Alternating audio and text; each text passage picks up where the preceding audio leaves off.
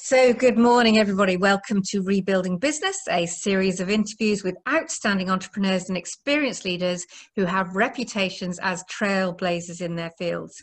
Our intention is always to share that experience with you over 5 bite-sized 10 to 12-minute interviews, one each day of the working week. And we hope they're going to help you to consider how, in this age of post-COVID, can we rebuild your business or improve its sustainability, increase your creativity and innovation to beat your competition, or we're certainly hoping that you're going to pick up some nuggets that are going to help you on your leadership journey. Now, today I am very excited that we have Jay Allen. Hi, Jay. Hi, how are you? Very, very well. Just to give our audience a little bit of background about you, Jay is a 2-time global entrepreneur, a big impact to business award-winning scale mentor. He's listed on the UK on the Clear Business Thinking Power 100. Having served as a rapid deployment soldier with the British Army, Jay went on to subsequently work with 2 of the national chains of supermarket at the highest level of business. And he's also helped them to generate more than £480 million of income before branching out in his role as entrepreneur, setting up 4 of his own businesses, scaling and exiting twice before founding the Add a Zero Business Challenge. It is fantastic to have you. And I do recognize, I don't think you're in Thailand, but that must be James Bond Island behind you. It is indeed. Well done, 10 out of 10, Lily. Yes, that is indeed James Bond Island from Goldfinger. Oh, fantastic. And this is from a honeymoon of about a year ago, isn't it? A year ago in 2 weeks. Yeah, so we're still in the honeymoon phase of the relationship. Is that right? Very much so, definitely. And long may it ever last. Absolutely. I want to talk to you. You've got a massive of business experience helping us to scale up both national chains and also the SME market, which is where you're doing a huge amount of work at the moment, plus the multinational work that I know that you do with speaking. I wanted to talk to you about this situation that we're in with COVID at the moment. Can you just share with me what's your experience been and the experience of your clients for the first few minutes? Yeah, certainly. I think like everybody, as soon as we heard of the pandemic and the risk back in January this year, there was this uncertainty about the likelihood of whether it was going to stretch as far as the UK and its impact on us. And then obviously that devastating blow on the 23rd of March when the Prime Minister for the first time ever instructed the country to go into lockdown. It had a huge impact both within our own business and many of our clients that you know, for the first time ever, we're uncertain as to exactly what the future held and how to be able to respond to it. And yet I still believe that a few months later on, that anyone who hasn't used this as the world's opportunity of pressing the reset switch, of being able to take some time out and reflect on exactly where are we and where do we want to be and how far away are we from that. Anyone that hasn't utilised that, has simply furloughed and sat for 3 or 4 months waiting for all of this to be over, is going to be far worse placed than those who have really, really given it consideration and applied themselves to be able to say, what does the future look like in a post-COVID era? Yeah, and I think one of the things that you always talk about, I know I've obviously attended a number of your talks and we've worked together, is this start with the end in mind, isn't it? Let's not start from here. Let's start with where we want to go to. So just talk to me a little bit about exit plan before we start to think about how do we either build a more sustainable business or grow to scale. As far as I'm concerned, any day that's not spent working towards what the exit looked like is simply a day wasted.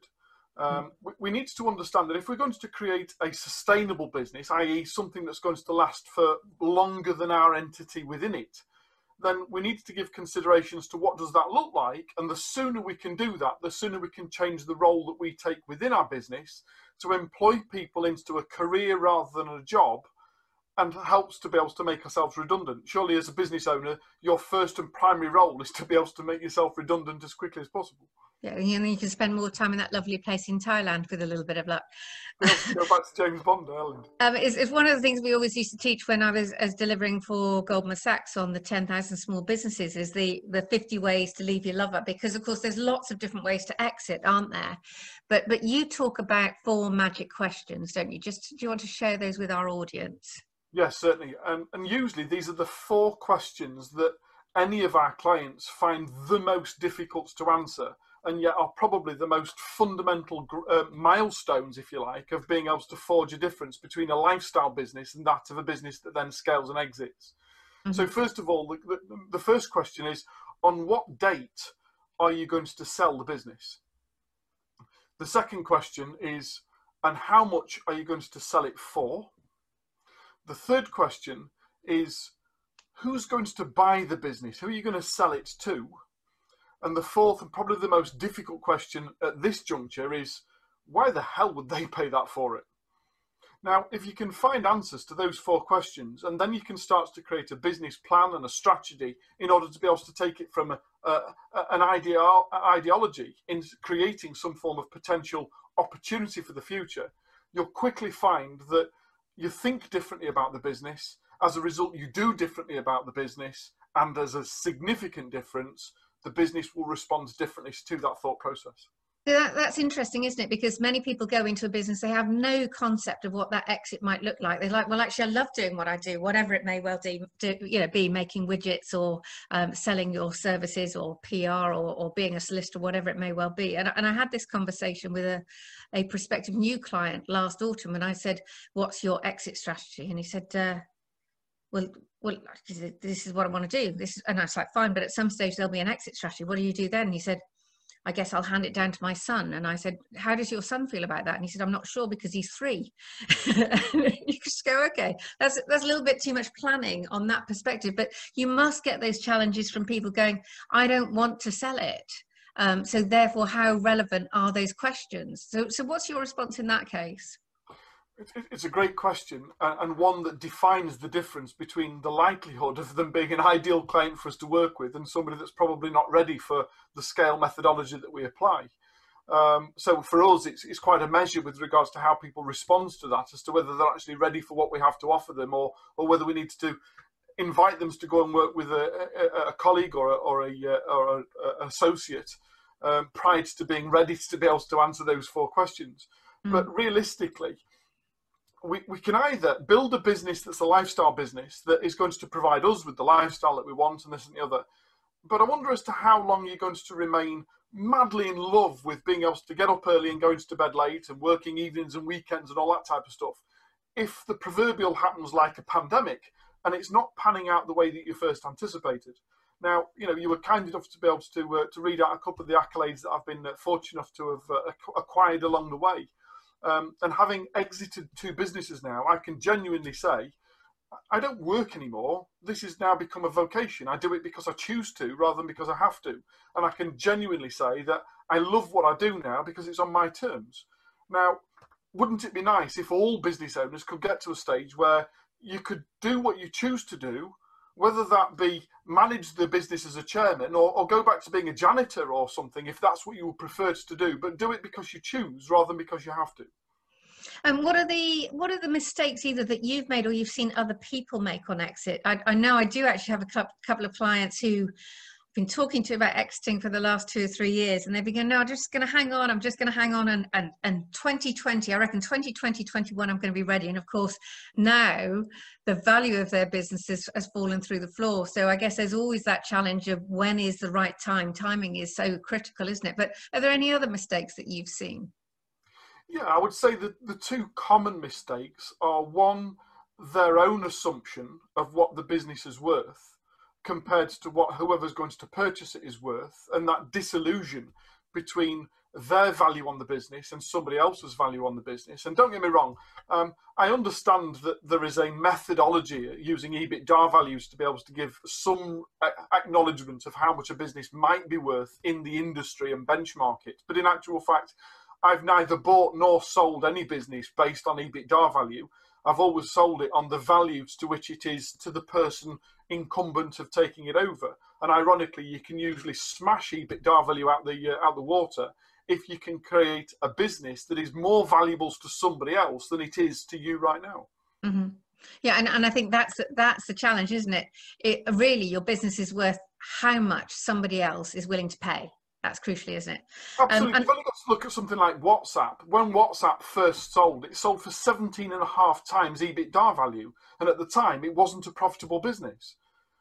It was about being able to understand who they were going to sell it to and to create a business that was so aligned with what the future owner could then do with it, that it made it more valuable to them than it did to the current owners and the founders of it.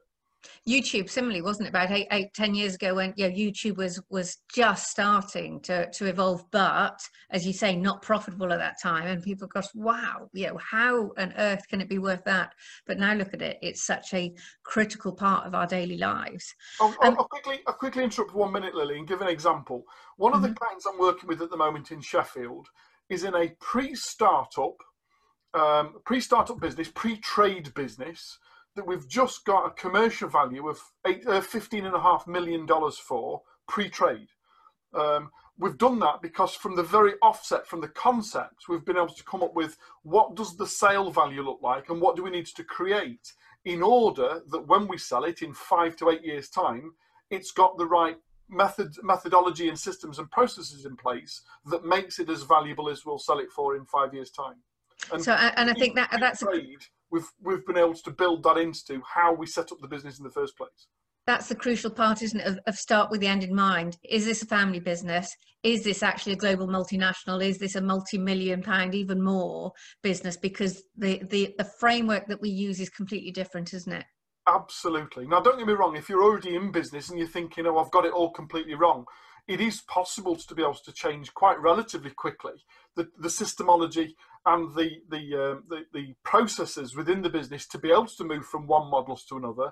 But first of all, you've got to understand as to what do you want to achieve from that, and then establish as to, of the many different models that are available, which ones are going to be the most apt to adopt to, in order to be able to find that hidden niche and unlock the zero that was within every business available to us.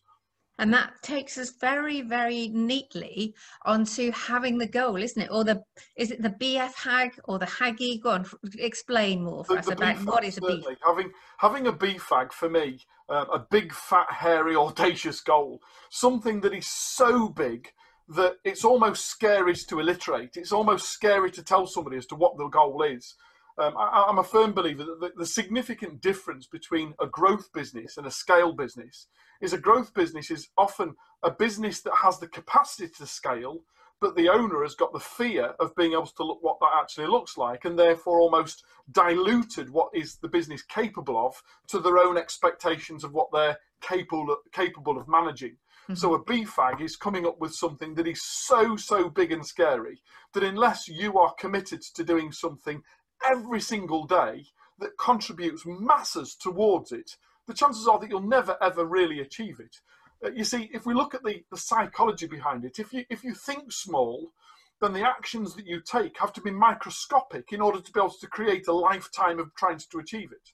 Whereas the moment you turn around and say, well, I'm going to change the world, you can't afford to think small in anything that you do anymore, because it's just not going to have any impact. And as a result, you start thinking bigger thoughts, you have bigger decisions to make, and ironically, it has bigger impact.